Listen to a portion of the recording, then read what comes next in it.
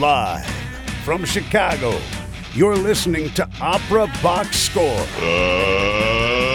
get ready to rumble!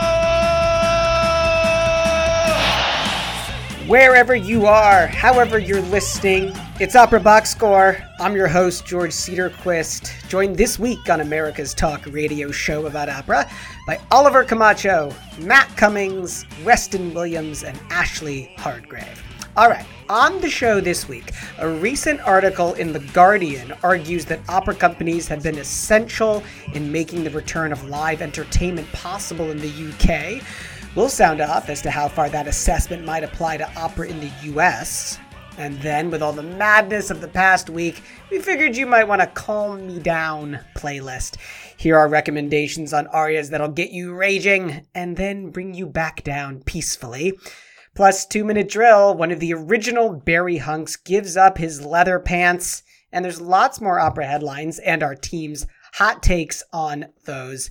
We got a full house tonight. Oliver Camacho sporting the baseball cap. So the vowel in Barry Hunks is the I that's like the capital I. Yeah, not the short I. So Barry. I know, but that made me think of the HBO show Barry, which I just started watching and which is hilarious. Highly recommend. The guy that without the eyebrows. No, the guy without the eyebrows. I love him so much. The guy without the eyebrows. Do you mean Henry the guy Winkler? without the eyebrows? Does he not have eyebrows? No, the Russian. Oh, I know who you're talking about. Oh, Hank. NoHo Hank. Yeah, Hank. Oh my God, he's the best part. He's so funny. The rest of my team, of course, has introduced themselves already. Ashley, you had a little sports nugget to share. I did. The Bears lost this week, but in a surprise turn of events for everyone, my beloved home state, the Arkansas Razorbacks, won their game against Mississippi State. So for the 7 of you who know what that means, woo pig suey. Yes. That is definitely not something that I know what it means. And in the Lone Star State, the Houston Texans fire Bill O'Brien. You know there's going to be a problem when your head coach is also your general manager. That was compounded by the Texans starting the year 0-4, so clearly it was time for a change in Houston. I'm sure the Cowboys fans up in Dallas are licking their palms with excitement over the destruction of the team from down south. I wanted to say before we talk some opera that by this time next week we will have a new female French Open champion. None of the current former champions have made it in the draw so far. And Serena Williams is pulled out with an Achilles injury. Ooh, but we did get the good news that both Roger Federer and Serena Williams will compete in the Australian Open, the first Grand Slam of 2021. So that's something to look forward to besides the end of COVID. Definitely looking forward to those are the big two. To some tennis. All right, let's talk some opera. Chalk Talk on Opera Box Score. Last week, Vanessa Thorpe wrote in the London Guardian that, quote, Britain's small-scale opera companies have become surprise cultural crusaders this autumn. From urban drive-ins to remote rural settings, it is the most traditional of art forms that has so far had greatest success in bringing back live entertainment, while big theaters, concert halls, and rock stadiums remain mostly dark. On Opera Box Score, we're going to try and break that down and apply it to the U.S. Weston. I want to start with you. Give us your take and set the scene as to how far behind the U.S. is in the COVID counterattack and what sort of a frame that puts on the live arts here. Well, the first thing that jumped out to me was the use of the past tense in the Guardian headline, which is, if only that were me. Normally you just get that from Republican presidential candidates. Ooh. Phenomenal. We'll talk about that later. Yes. So basically, the argument in this article is that in Britain especially, there has not been a lot of return of a lot of art forms, but because of the way European opera and British opera in general are sort of, constructed, especially with summer festivals out in the country where social distancing is easy and outdoor performances are very feasible. Obviously, there are some advantages there, but we do also see opera kind of opening up in other places as well, although we are seeing, crackdowns every so often when things get a little out of hand with in terms of the pandemic there too. Obviously, the U.S. has a couple of fundamental disadvantages. One is gesture out towards everything. We are, not doing well compared to most countries. That's just true. But we also have another issue in terms of how opera houses that want to or would otherwise be willing to try something out in Europe for in say Vienna, for example, in Salzburg, they were able to at the festival, they were able to make sure they tested people every day. They did not need to break as even on in terms of the amount of people seeing each performance. They even had personalized tickets that had your name on them. You had to show an ID to come in so they could do contact tracing really easily if necessary, which I don't think is going to go over well with a large segment of the U.S. population. No, cue conspiracy theories here. Oh, no. And these are all disadvantages that I don't think that U.S. opera can overcome by itself. And on top of that, Weston, the companies in Europe and Austria in particular have way more governmental support, way more funding in order to be able so much more invest in that kind of infrastructure, whereas US companies are way more at the mercy of not only ticket sales but also donations, and neither of those can really happen right now in the way that companies are used to being able to rely on.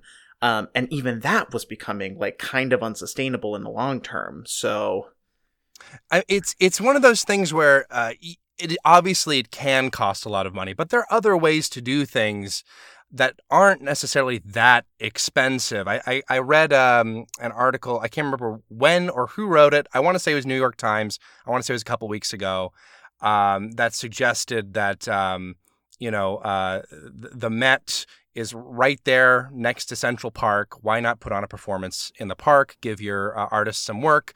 That doesn't cost that much money. And they used to do it. It's not like a brand new idea. Exactly. Right. And they wouldn't have to go full scale with it. Then there are even some opera companies, I forget which article I read for this week, but one of the companies, I believe in Austria, actually did a performance in a parking garage. These are things that don't cost that much, and in a time when people are really starving for it. So my kind of question is, why are big houses in the U.S. so quiet on the innovation side of things? Exactly. Well, Ashley, what do you think about that? Why are the big houses over here just sitting on their hands? Great question. I'm going to open with a joke and then I'm going to answer it. I mocked the Maria Callas hologram that made its way through the world, but damn it if that doesn't seem like the safest option for opera at the moment. Bring back the hologram. Okay, anyway, your question was, why are American houses so seemingly silent? The A houses, rather. I think it's honestly, they haven't had to be scrappy. At the very least, they haven't had to be as scrappy as Storefront, as smaller market opera companies. And now is kind of the time when scrappy shines, because they've had to be resourceful. They've been resourceful for a long time and made a lot of stuff out of a very meager budget and a very meager staff. And like was mentioned before, the U.S. doesn't rely on things like government funding to fill in gaps. So these A houses that are used to this very specific model of how they've been doing it for years and years and years, they don't have right now. They're not going to have for a while. And so I think it kind of immobilizes them from that panic. And so now we've got these smaller companies that are coming out with this really amazing stuff, and it used to be kind of chided for being non-traditional, but now it's going to be applauded for its creativity, And I think about this, we're not getting out of this anytime soon. Certainly not in America. We're going to be some of the last folks to come back, as post-pandemic. We just can't do the things the way that we used to do them. And so the folks that will make it through are those folks that have been, like you were going to say, I'm sure going to say, George, the folks that are young and scrappy and hungry, to quote Hamilton, are probably going to survive the best. Well, I'll certainly sound off in 1 second. Ashley, what's your sports comparison for the innovation that we need right now in American opera? I like to take it back to a little guy named Billy Bean. And hopefully everybody in the room knows who Billy Bean is. I was really proud when I made this connection in my head. So Billy Bean, he's the guy who is the subject of the film Moneyball. By the way, it's a great film.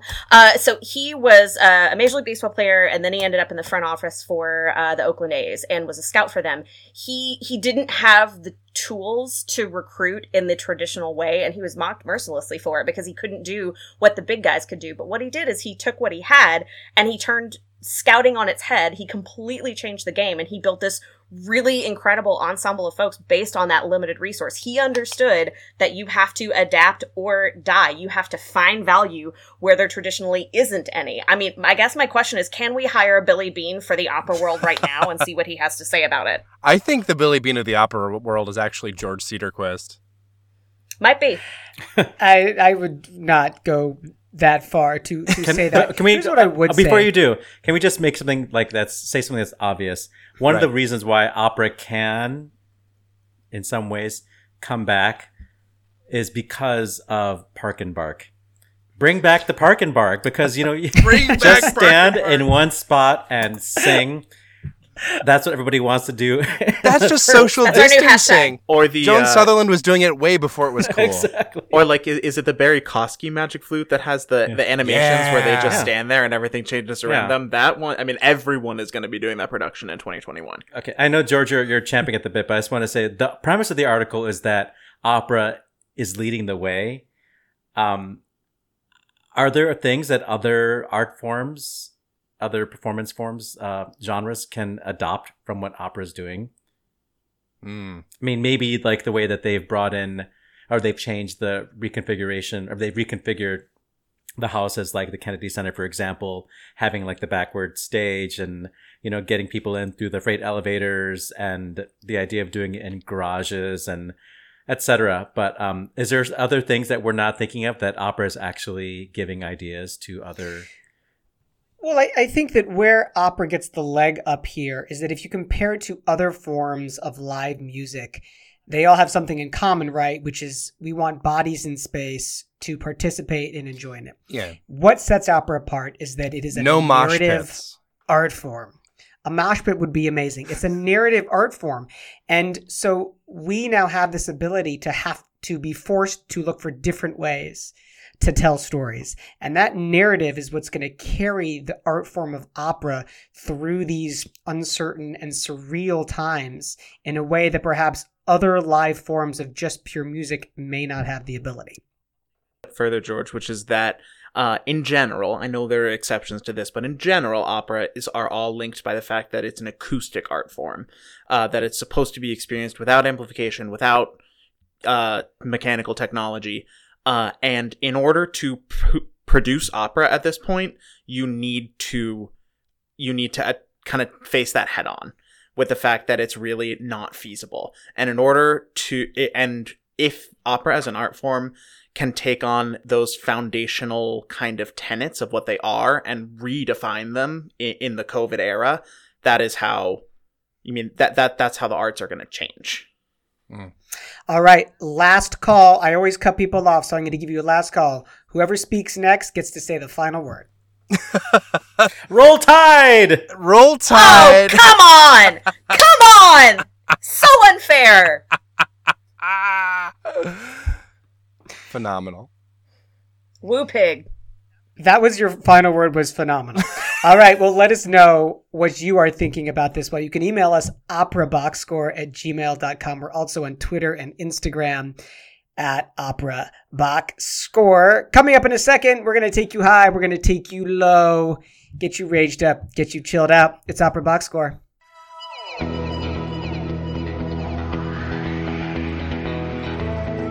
In the tradition of visual albums like the Beatles' Yellow Submarine, Prince's Purple Rain, Pink Floyd's The Wall, and Beyonce's Black is King, Future this friend December... Friend of the show, Beyonce. This Friend December, of the show, bass Zachary James. Definitely. Actual friend of show. Yeah. Will Total debut friend. Call Out, a simultaneous visual and audio album of works composed by women. And I believe he pitched that way back at the beginning of the pandemic on our very show. He pitched the You'd be right about program, that. which was the Carnegie Hall recital for November, which is COVID. The video album Call Out is a reimagination of a recital program originally planned as a Carnegie Hall recital. The medium pushes classical vocal music more into the pop world, inviting the audience to experience the genre in a new way, says friend of the show, Zachary James. Bay of the show, more like it. The album will feature new works by Kamala Sankaram, love her, Bonnie Montgomery, Ashley knows her. Yes, Bonnie! Rachel J. Peters, Renee Orth, Juliana Hall, Paola Prestini, Misty Mazzoli, Persis Vehar, and Kristen Hebner, as well as music by Barbara Strozzi and Florence Price. Babs! I love Babs, as historians refer to her. Zachary James is joined on the album by pianist Charity Wicks, that's a great name, cellist Jeffrey Ziegler, theorbo player Brandon Acker, steel guitarist Kevin Skurla, guitarist Frederick Paholek, and vocalist Megan Nielsen. We stand a combo, what can I say? I know. Look for the album's digital release on YouTube, Apple Music, Spotify, and Pandora. Is anybody using Pandora? It's not the jewelry store, it's the internet radio. This December. It's not the box that releases all the terrible things in the world, although that would explain 2020 very well. We opened that sometime in January 2020. That's why we're here. Call Out this December 2020. Time for OBS. Just the tips. It's Opera Box Score. Thanks for hanging out with us wherever you are, however you are. OperaBoxScore.com is our website. You can check out all the links from the show wherever you're listening. The Heat and the Lakers in the NBA Finals, so predictable. I, for one, am not watching. Ashley Hardgrave, what have you been listening to in these bizarre times? Let me tell you what I'm listening to. My Primal Screams into my pillow at 2 o'clock or so every morning. It's been a hard time out there for anyone. The tumultuous events of the past week have put all of us on edge. We've got that global pandemic that no one's talking about. We got some civil unrest. If you're an American, we got 5 more weeks of this election insanity. I don't know about you, but I could use a break. And so, my gents and I here at OBS wanted to create a little playlist. We're going to recognize the rage, but then we're going to oomph the ohm and boost the bliss. How's that for alliteration? That was phenomenal. I want this. Yeah. HSN I want this calling, playlist. They want you to pitch your own show. Ooh. Oh, if you don't think I wouldn't be on QVC in a heartbeat. Anyway, so here's what I posited to the team. Each member of the team is going to offer up a piece that addresses the times, perhaps the rage, and another that soothes and calms. Then we're going to take them, we're going to put them into a playlist on Spotify with some surprises that you won't hear on the show so that you can tune in and tune out.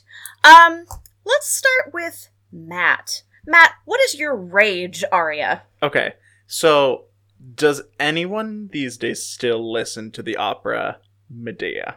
Or is it just me? The Cherubini? The Cherubini, yeah. I really think it's just you, but go on. Okay, I'm so excited to hear what you have to say. It's got like 3,000 plays on Spotify, and they're all Matt. They're all me, and it is full of bops. This is going to be a candidate for an under further review in the future. Mark it here. Ooh. You heard it here first. I think part of the reason why no one really thinks that highly of this opera is because it's kind of seen as a diva vehicle, particularly because the person who did it the most in the 20th century is the one and only Maria Callas. And I think that she makes a really good case for the work in my selection, which is a clip from the final scene, where Medea has been betrayed by her husband Jason and gone into the temple, killed her children, and then the temple burns down. That is a finale, first of all. And I think that part of the reason why this work never really took is that it's always been performed in some sort of bastardized hybrid of like the French that was translated into German, that was translated into Italian with new recitatives written, like kind of like Carmen, but without being a hit. But this scene is a tour de force. and it is visceral, and it evokes that feeling of utter betrayal and the rage and frustration that definitely come with that kind of desperation. Let's listen to Maria Callas from 1959 in Covent Garden.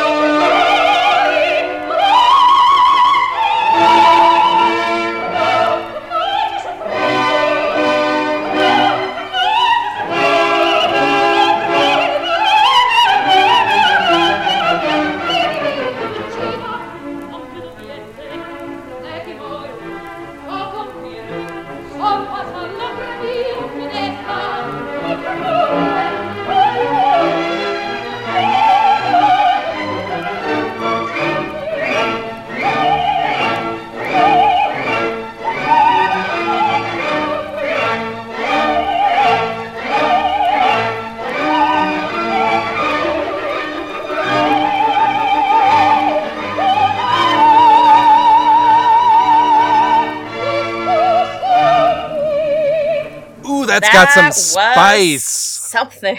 That is a woman who has experienced some scorn. She put the stank on that one, yeah. That is a woman who has watched a lot of conservative news in her day. I know, I was going to say, I wish I could think of some parallels about feeling totally enraged by people who are supposed to be able to be relied on acting selfishly and ruining your lives. Exactly. And so to dovetail onto that, I'm going to throw in my selection for a rage aria. It's a little bit basic because it's Mozart, but stay with me. I chose Orsai chi l'onore, which is Donna's aria from Don Giovanni. So listen, it is a beautiful scream fest, start to finish. Donna, she's ready for revenge, and she is gonna sing about it. We're talking the context, the text, her music for that expression of rage. I mean, think about it. Like the whole point of the aria is like, you know who killed my father? If you're ever weakening in your rage, you just remember his wounds. If that's not accurate during COVID times, or to be quite fair, the U.S. administration in general, I don't know what is. So my revenge is going to come in November. By the way, register to vote. I'll say it 7 times in this episode. But I will be blasting this full on until then. And so the one that I have chosen is Carol Verness, London Phil, 1984, Don Giovanni's Orsai chi l'onore, Donna's aria. DJ Roll Tide, take it away.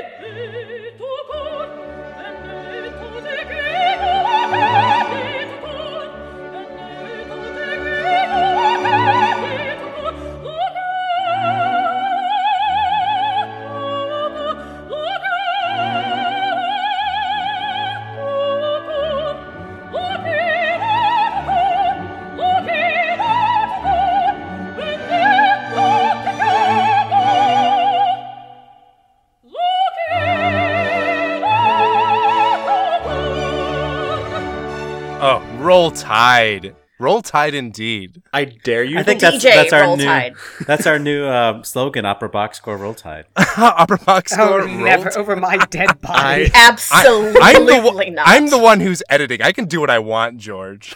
I dare you to listen to either of those arias without doing some sort of operatic rage claw. Both of those are overhand witch claw, not underhand baritone claw. But I mean, your choice. I'll be slamming White Claws and crushing them on my forehead while I listen to those. Let's see. You know what? Even though he did say Roll Tide way too many times for my liking, Weston, what would be your selection for a rage aria? Well, I've been on a real Prokofiev kick lately, as we all get into sometimes. Sure. And, you mean just lately, or? I mean, 24/7. Okay, middle school me, my angsty, phase music was Prokofiev, early Shostakovich, just headbanging. I was a really cool kid in the words painfully on brand come to mind.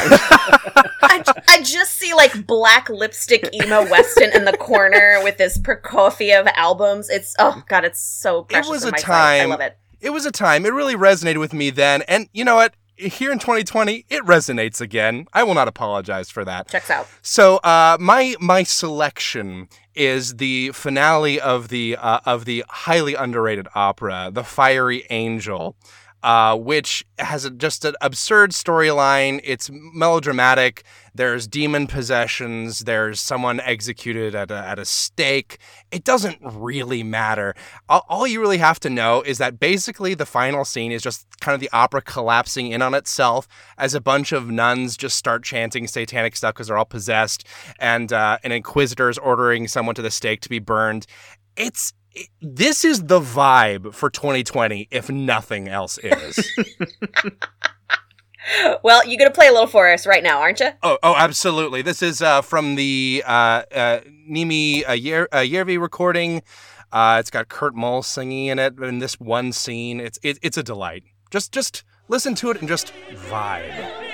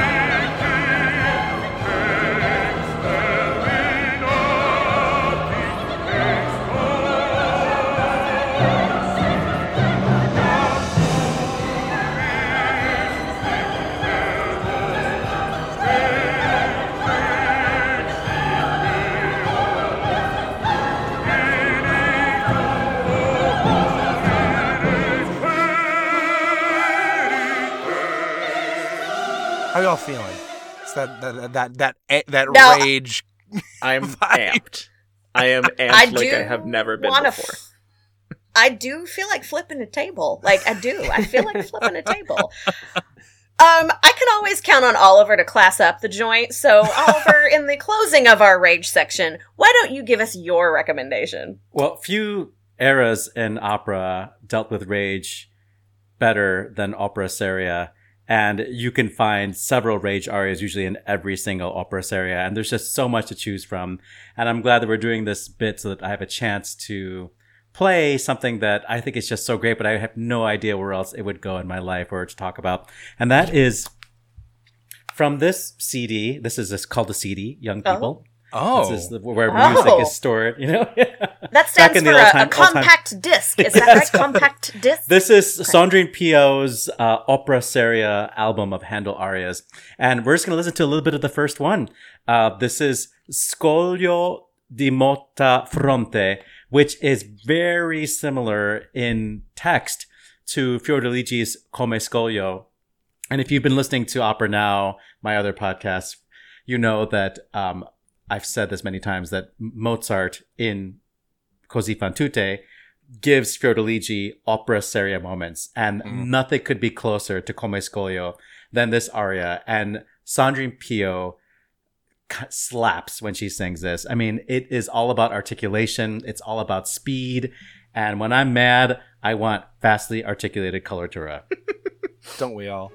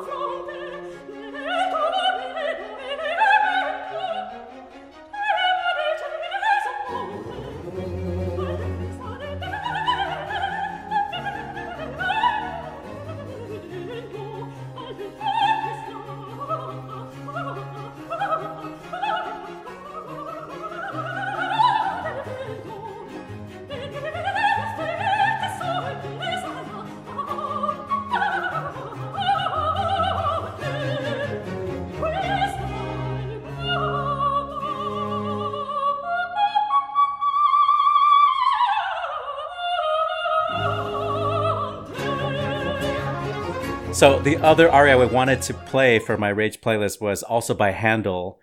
It's the Rage aria from the cantata Lucrezia, and there's an amazing new recording with Léa Desandres singing with Emmanuel Haïm and her Le Concert d'Astrais.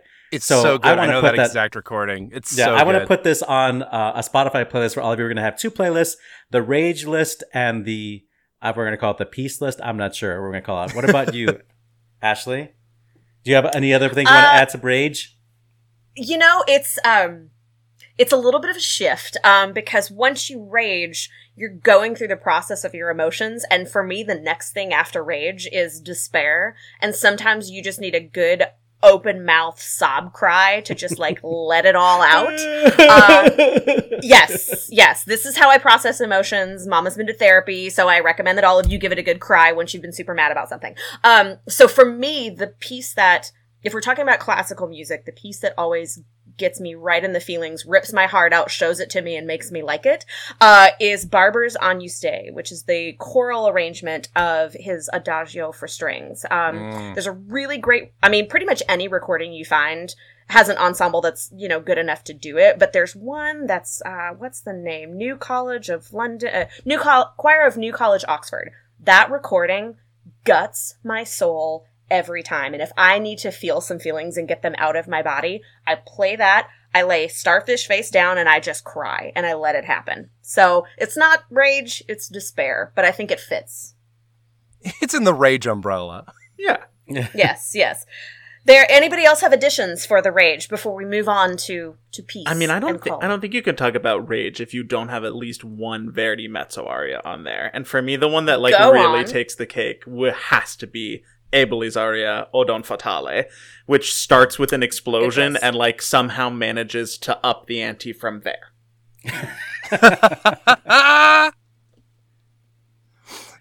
Which Schnittke piece do you have waiting for us? I hate that you knew it was Schnittke.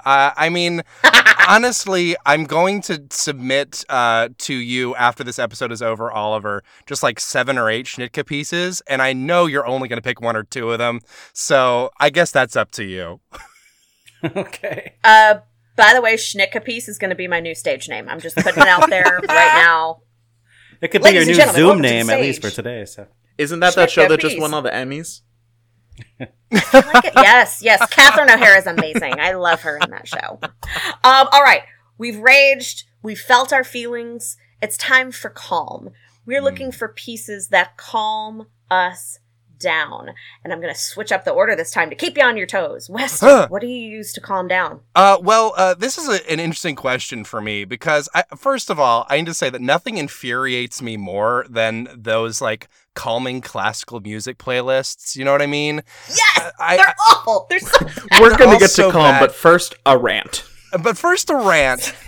Literally, this was I want to say 3 or 4 days ago. I found one. It popped up in my recommendations, which I found insulting. It was from a calming Russian classical music playlist.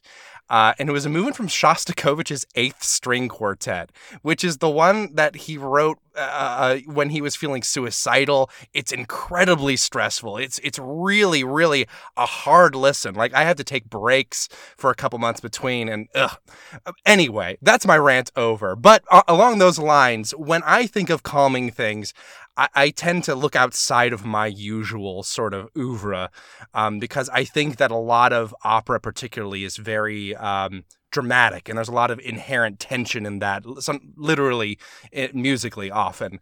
But I was like, well, what do I listen to when I want to feel something a little bit more divorced from that tension, that feeling of sort of that we feel all the time here in 2020. And I immediately thought of the music of Arvo Pärt. And specifically, I want to play a little bit of Little More Tractus, which is a choral piece with organ. And it's not without harmonic tension in it, but it's got this sort of yearning tension to it that's present in really all of his works. It really kind of senses something beyond the conflict and unpleasantness of the material world, and it's just an extraordinary piece. Let's hear just a little bit of it right now.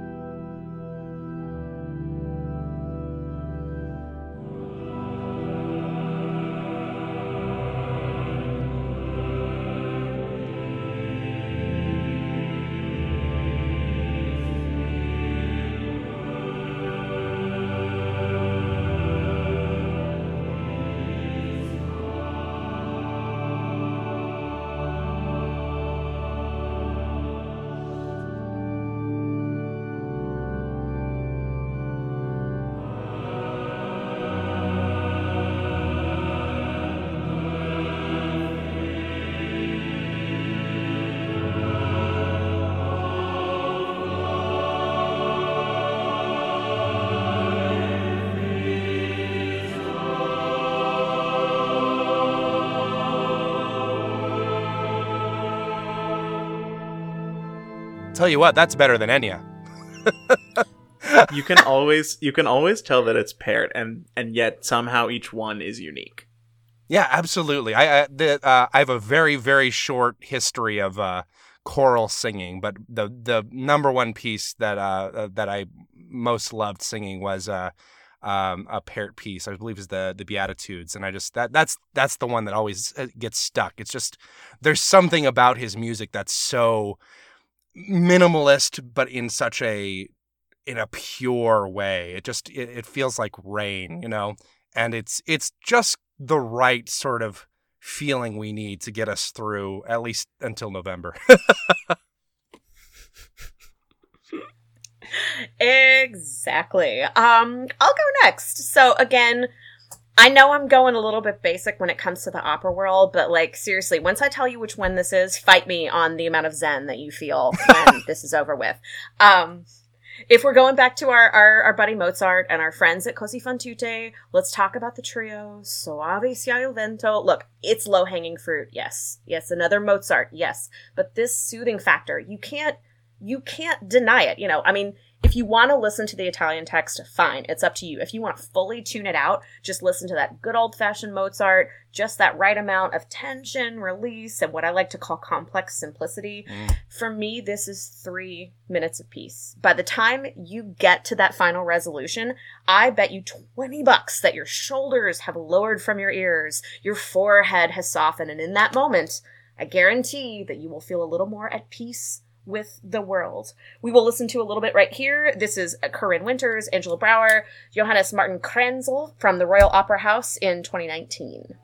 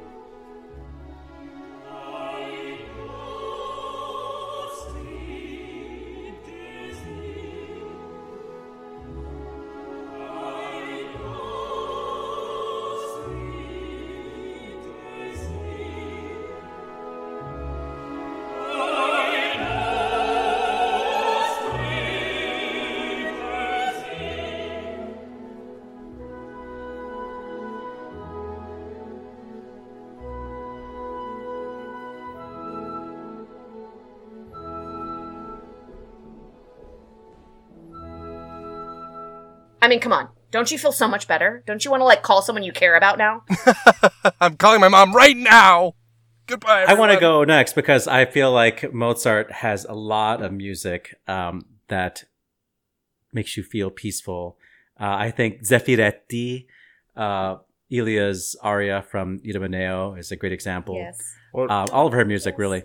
But I think the aria that is really like a rhapsody on meditative peace is the Et Incarnatus Est from the Great Mass in C minor. And I'm going to put in our Spotify Peace playlist or our Om playlist, Arlene Auger singing that, which is a woman with 3 lungs who just makes those phrases they're so difficult, these phrases, but she makes it sound like they're a piece of cake, and definitely one of my favorites. But what I want to play right now is actually a lead or a song by Schubert.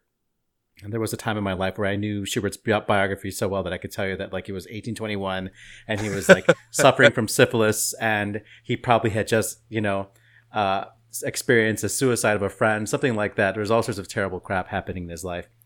And he was bedridden and he was sick, and he penned this song. I mean, he didn't write the text, but the text really resonated with him. The idea of escape in dreams. This is one of my favorite leader singers of all time. We're going to listen to a live performance from a recital in 2019 in Frankfurt. The song is Nacht und Träume. The singer is Christoph Pergardien, and the pianist is Ulrich Eisenlohr.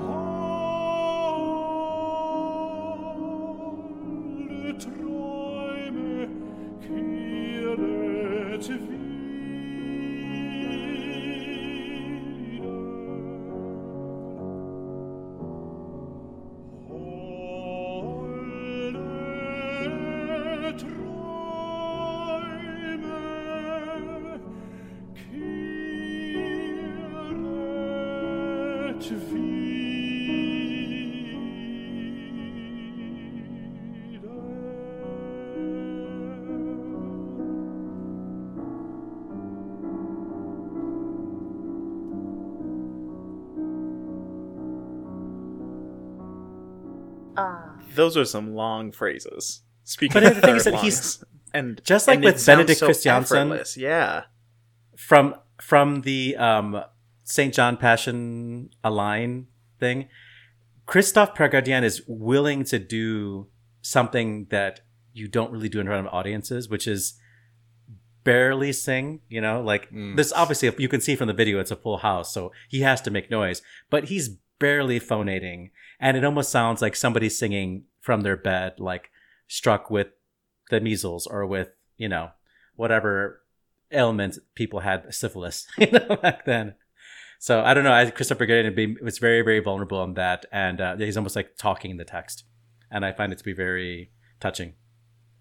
Yeah, that gentle, that delicate simplicity that you find so much in really good leader singers. It's just, I mean, I know we love our powerhouse bombasts in opera a lot, but sometimes that subtlety is just, it just touches your heart in a way that is necessary in times like these. And what you need. We are going to finish where we started with my buddy Matt Cummings. Matt, how do you calm down? How do you chill? How do you zen? So my selection for this is similarly on brand to you all, in that I was looking for something that was like a dramaturgical example of calm.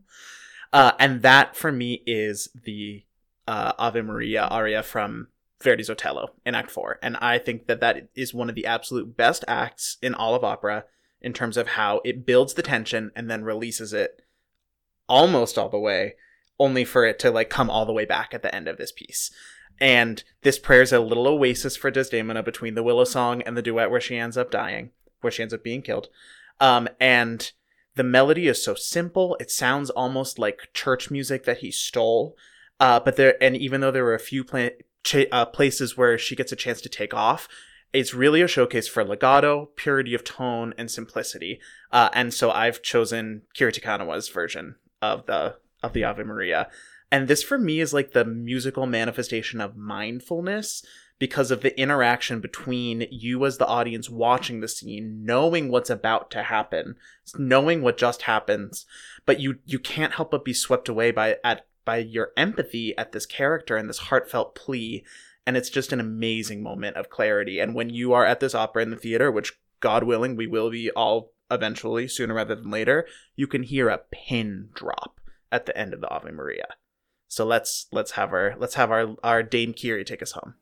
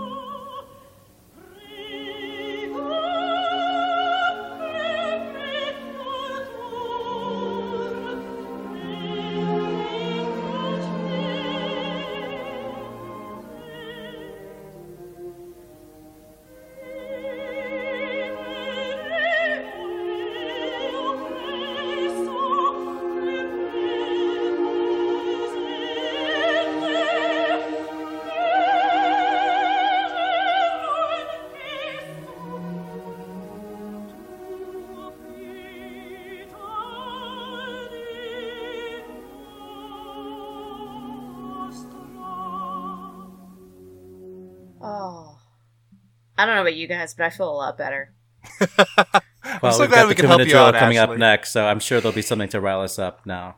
Don't worry, 2-minute drill is going to upset your apple cart, probably. Of course, everything that you've heard on the show available through Spotify, through the show notes in this podcast, and we'll put that on our website as well. When I need to calm down, I need to get silly. That's what really does it for me. And I'm such a huge Gilbert and Sullivan fan. Something like I Am the Very Model of a Modern Major General would be so calming and relaxing. Funnily enough, I think that's on most people's rage lists. All right. OperaBoxScore.com is the website, OperaBoxScore@gmail.com. Let us know what's on your calm list and your rage list.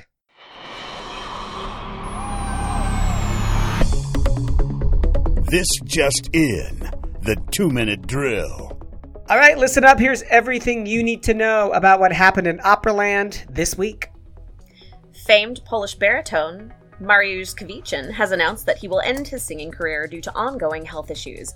Kwiecień told the Polish media that he had undergone his first spinal surgery in New York, sustaining a slip disc injury during a performance of Mozart's Don Giovanni at the Metropolitan Opera House. A new collaboration between Austin Opera, the Dallas Opera, Fort Worth Opera, Houston Grand Opera, and Opera San Antonio has been announced. The Texas Opera Alliance's mission is to promote and diversify the operatic art form through production partnerships, audience-building initiatives, and collaborative investments in new works, ensuring that opera continues to thrive in the Lone Star State. The Staatstheater Wiesbaden has announced new seating capacity in response to the pandemic.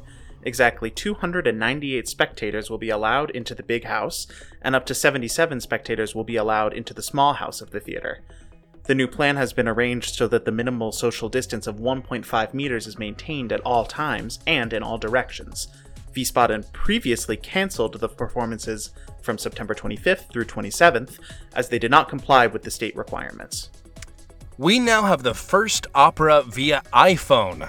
8 Songs from Isolation, commissioned by conductor Oliver Zeffman, features songs of physical isolation by 8 composers, among them Thomas Addis and Nico Muhly. Members of the Academy of St. Martin in the Fields performed with artists ranging from Julia Bullock to friend of the show Yestin Davies. The film, directed by Billy Boyd, is available on Apple Music. Norwegian authorities have allegedly ordered American conductor James Gaffigan to leave the country by Monday. Gaffigan was accused of breaking COVID rules and will be separated from his Norwegian wife and child. In a tweet, Gaffigan wrote, quote, "Well, I love this gorgeous country, Norway, but the immigration authorities want me out and I have to leave immediately. We thought staying together as a family was the right thing to do, and they are separating us indefinitely," end quote. Police in Liverpool broke up an outdoor orchestral performance after concert-goers watched in close proximity with complete disregard for COVID rules. Organizers of No Strings Attached at the Isla Gladstone Conservatory had advertised the event would be operating under, quote, strict COVID government guidelines, and would present a combination of a traditional orchestra merging with a modern live hip-hop music event in which Dr. Dre's album 2001 would be performed. Police stepped in to close it down after crowds of several hundred people were reported.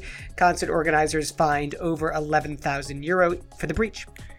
The International Alliance of Theatrical Stage Employees has filed unfair labor practices against the Music Center at Strathmore after it laid off all part-time ticket sellers and half of their full-time sellers. Yahtzee claims this violates a tentative agreement between the union and Strathmore's management. Said Yahtzee president Matthew D. Loeb, quote, "To my knowledge, they're the only unionized venue in the area to strip workers of their health care during the pandemic, and now they want to unfairly and illegally fire staff." Anna Netrebko is apparently out of the hospital after being treated for COVID-19. Per Instagram over the weekend, she posted photos out and about near Moscow with the caption, quote, "Yes, I am healthy and free, sending you virtual kisses," open parentheses, and no, I am not going to make photos with a mask, close parentheses, close quotation mark. A new Irish company is presenting Don Giovanni with augmented reality. The new Ulster Touring Opera's mission includes the use of augmented reality technology to bring opera into people's homes. The Augmented Reality Opera project will allow viewers a new perspective into Don Giovanni's final moments through their smartphone or tablet. The future is now. Exit stage right, Romanian soprano Lucia Stănescu has died at the age of 94. She was one of the leading Madama Butterfly interpreters of her generation. American conductor Richard Wojtak has died at the age of 84. A staff conductor at the Met until 1997, he collaborated with the likes of Beverly Sills, Jesse Norman, Mirella Freeney, and Judith Blagan. Also a well-known recital pianist, he collaborated with Teresa Stratas to record The Unknown Kurt Weill. Serbian composer Isidora Žebaljan has died at the age of 54. Žebaljan was one of the most prominent Serbian contemporary composers of theater and film music, composing for over 30 productions around Europe. And on this day, October 5th, it was the first performance in Italian of Gluck's opera Orfeo ed Euridice in Vienna in 1762. In 1823, it was the birth of composer Vincenzo Battista in Naples. In 1908, the first performance of Victor Herbert's The Prima Donna in Chicago. In 1924, the birth of French-Tunisian baritone Matteo Managuera. In 1935, the birth of American soprano Arlene Saunders. In 1936, American baritone Robert Goodloe was born. And in 1962, it was the birth of American composer and Met vocal coach and pianist Ken Noda. And that is your 2-minute drill.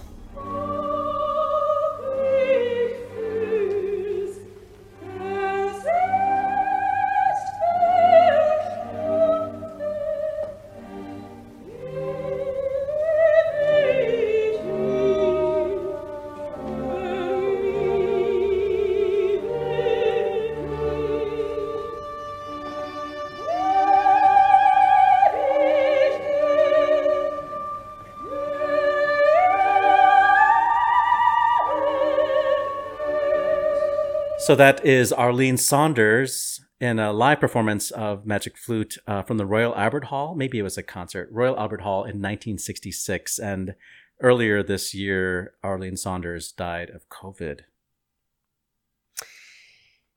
Quick fantasy football update before we get into the meat of the 2-minute drill. That is the meat of the 2-minute drill.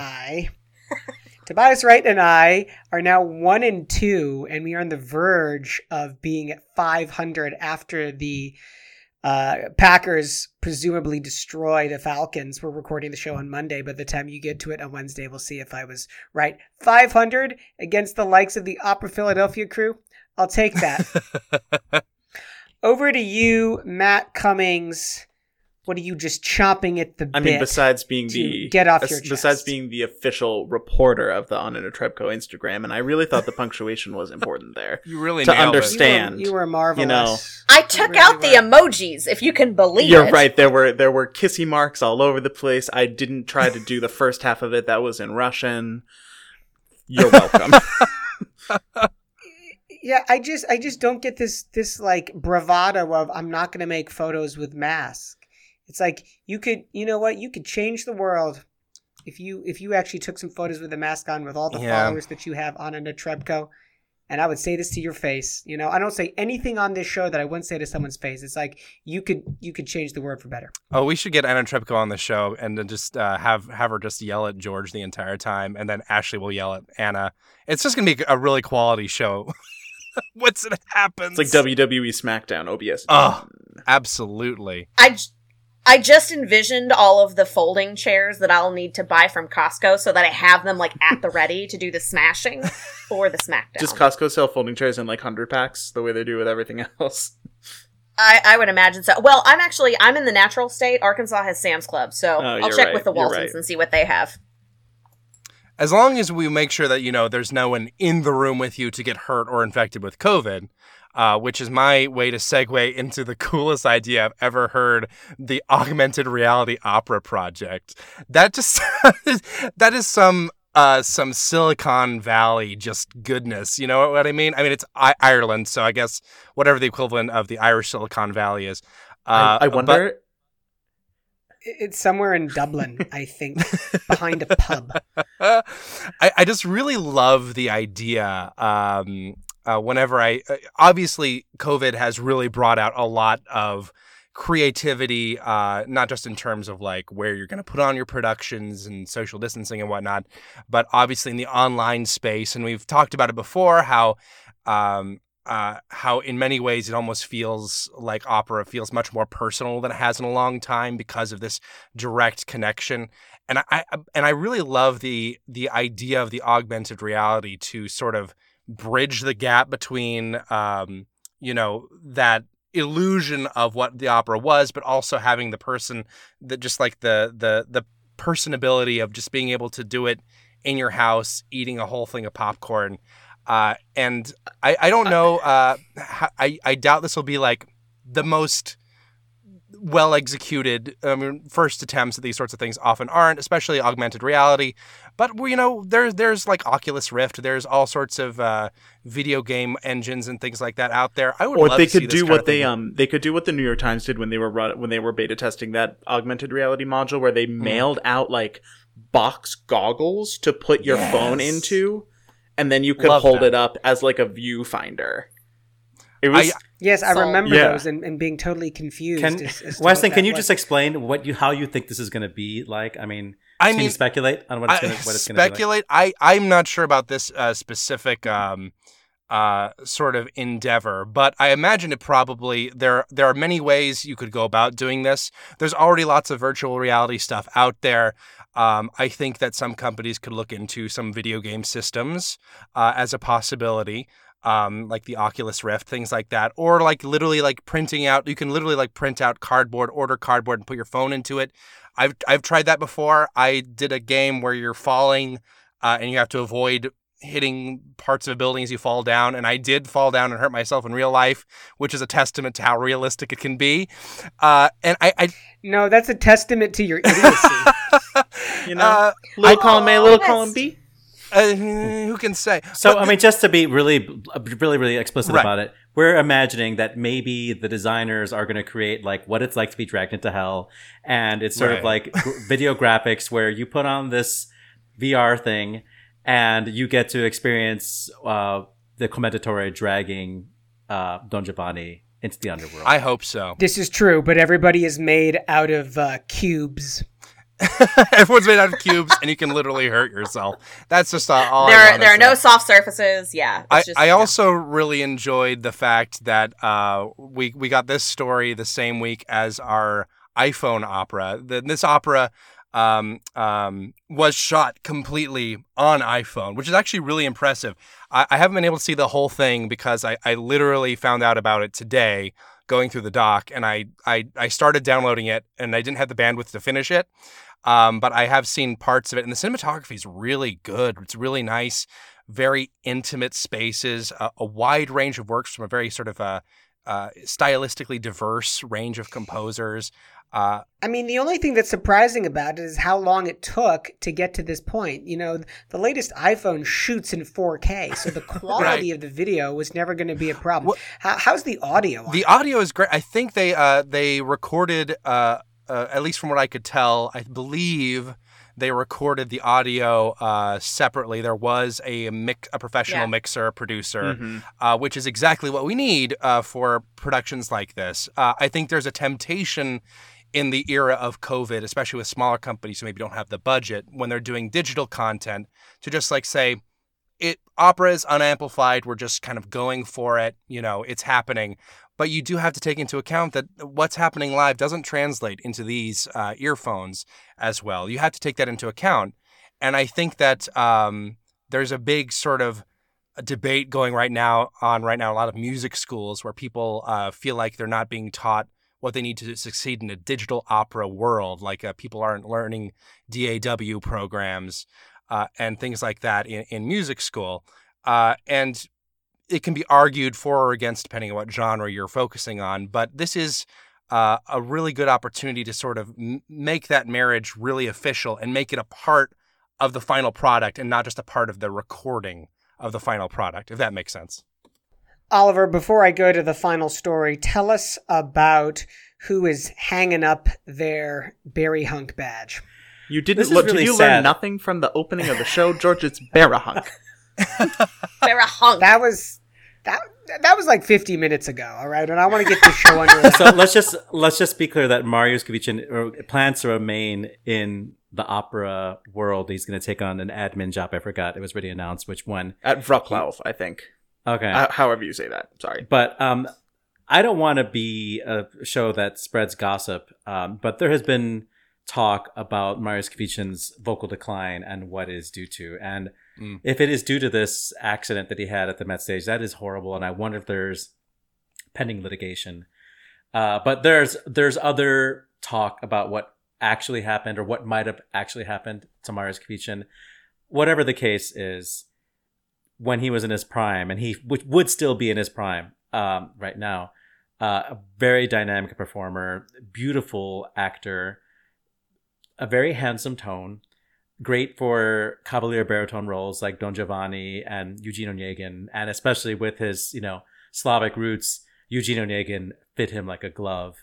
And he was beginning to champion, Polish works, and we were supposed to here in Chicago see, I think, Cole Roger, whatever how you would call that. Cole Roger, It never happened. But it's very sad. And I had a huge crush on Mariusz Kwiecien when he was new on the scene. And then to find out that he was gay made me feel like, oh my God, I have a chance. So, I didn't have a chance, but it just increased the possibility. So Mariusz Kwiecien, here's one for your career. Very well put. Last story, of course, to talk about is the Texas Opera Alliance. Some big companies in this: Austin, Dallas, Fort Worth, Houston, San Antonio. There's other companies in the state of Texas that are not part of the alliance currently, but there's certainly some big kids in there now. It's a great idea, in my opinion, right? Because what we really need, in the lack of any sort of federal plan, whether that is for the coronavirus, whether that is for supporting of the arts, is to take matters into your own hands and get to work at the state level. Taking matters into your own hands, I think that's something Texas could probably do really well. It's definitely it's like a whole other country. Maybe with holograms? Bringing it back, Matt. Good job. Everything's bigger in Texas. They're, in mass and gross domestic product, they're one of the biggest states in the union. This is wonderful. It is unsurprising. I wish other large populous states would do something kind of similar, since we're not going to get stuff on a federal level, it seems. But I am excited to see. You know what I'm actually really excited about? I want to see what the logo is that they come up with, because it's probably going to have some big old star. It's probably going to be red, white, and blue. I'm waiting. Whether or not it has steer horns is to be determined. As long as they incorporate, just kidding, Texas, I love you. As long as they incorporate a hologram, I'm happy with it. And these are also companies who are not just sitting back and letting the art form of opera happen to them. These are companies who are on the vanguard of trying to figure out what the art form can do next. And so we're happy to be along for the ride. All right, let's wrap this show up. Good call. Bad call on Opera Box Score. Good call, bad call to take you home and to wrap this show up tonight. Ashley Hardgrave, what's on your mind? Well, this is a good call that's only for me, but when you mentioned your fantasy team, I checked mine, and I am creaming my opponent this week. It is awesome. 3 of my players, my biggest high-dollar players, were playing in Monday Night Football, so yay me, yay my fantasy team. But more important than anything else, if you're in America, if you're sympathetic to an American, if you know an American, hug them. If you are an American, check your voter registration. October 5th is the deadline for a lot of places to register, but there's so many more to go. Apply to be a poll worker. Help us get out of this hellscape 2020. Weston Williams. Oh, I'm all about Opera Week at the Met. The live streams this week, it's all Wagner all the time, baby. We had Tristan today. We're going to have Tannhäuser tomorrow. And by the time this actually goes up, you guys can see Rheingold, Valkyrie, Siegfried, Götterdämmerung. You're welcome. Matt Cummings. While we're on the subject of Lincoln Center, their YouTube channel this week posted a really incredibly powerful video called Vigil that was created by bass baritone Devon Taylor along with Matthew O'Coin and a number of other creative a number of other creatives that's dedicated to the memory of Breonna Taylor. It is a combination meditation/performance art piece. I watched it this evening getting ready for the show and was gutted by how powerful it is. Say the name Breonna Taylor. We need to keep speaking her name to get justice for her, and please help promote this video and watch it because it's worth your time. Oliver Camacho. Wow. How to follow that? Well, one really great news for a friend of the show, Jakub Josef Orlinski. He was named by Opernwelt magazine as Singer of the Year for his performance at the Badisches Staatstheater Karlsruhe in Handel's Tomoleo. Does that mean we're going to get we're going to be podcast of the year this year? And another one. I thought we already were. In tribute to Ruth Bader Ginsburg, Christine Goerke sang on the steps of Lincoln Center. She sang Abscheulicher with a piano, and it is badass. That's such a hard aria. I can't imagine how hard it is to sing in open air without the acoustic and with the piano. She really brought it. It's fire. That's a rage aria we should have included, but she does a great job. So Christine Goerke, if you listen to this, it was perfect. That's it for this week's edition of America's Talk Radio Show about opera. Our announcer is Norm Waddell at normwaddell.com, NORMWOODEL.com. Our theme song is Vodka Inferno, written and performed by the Diablo Swing Orchestra. On Facebook, search for Opera Box Score. Be sure to share and comment on our posts. On Twitter and Instagram, we're at Opera Box Score, and this podcast version of our show is available wherever you get your pods. The views and opinions expressed on Opera Box Score are solely those of the show's creative team. Any rebroadcast, reproduction, or other use of the accounts of this show without the express written consent of Opera Box Score would be totally cool. The creative consultant of Opera Box Score is Oliver Camacho. For your co-hosts, Matt Cummings, Weston Williams, and Ashley Hardgrave, I'm George Cedarquist, asking you to continue the conversation about opera wearing your damn mask, people. We're back with an all-new show Wednesday, October 14, where you get more opera headlines, more hot takes, more fantasy updates. Join us.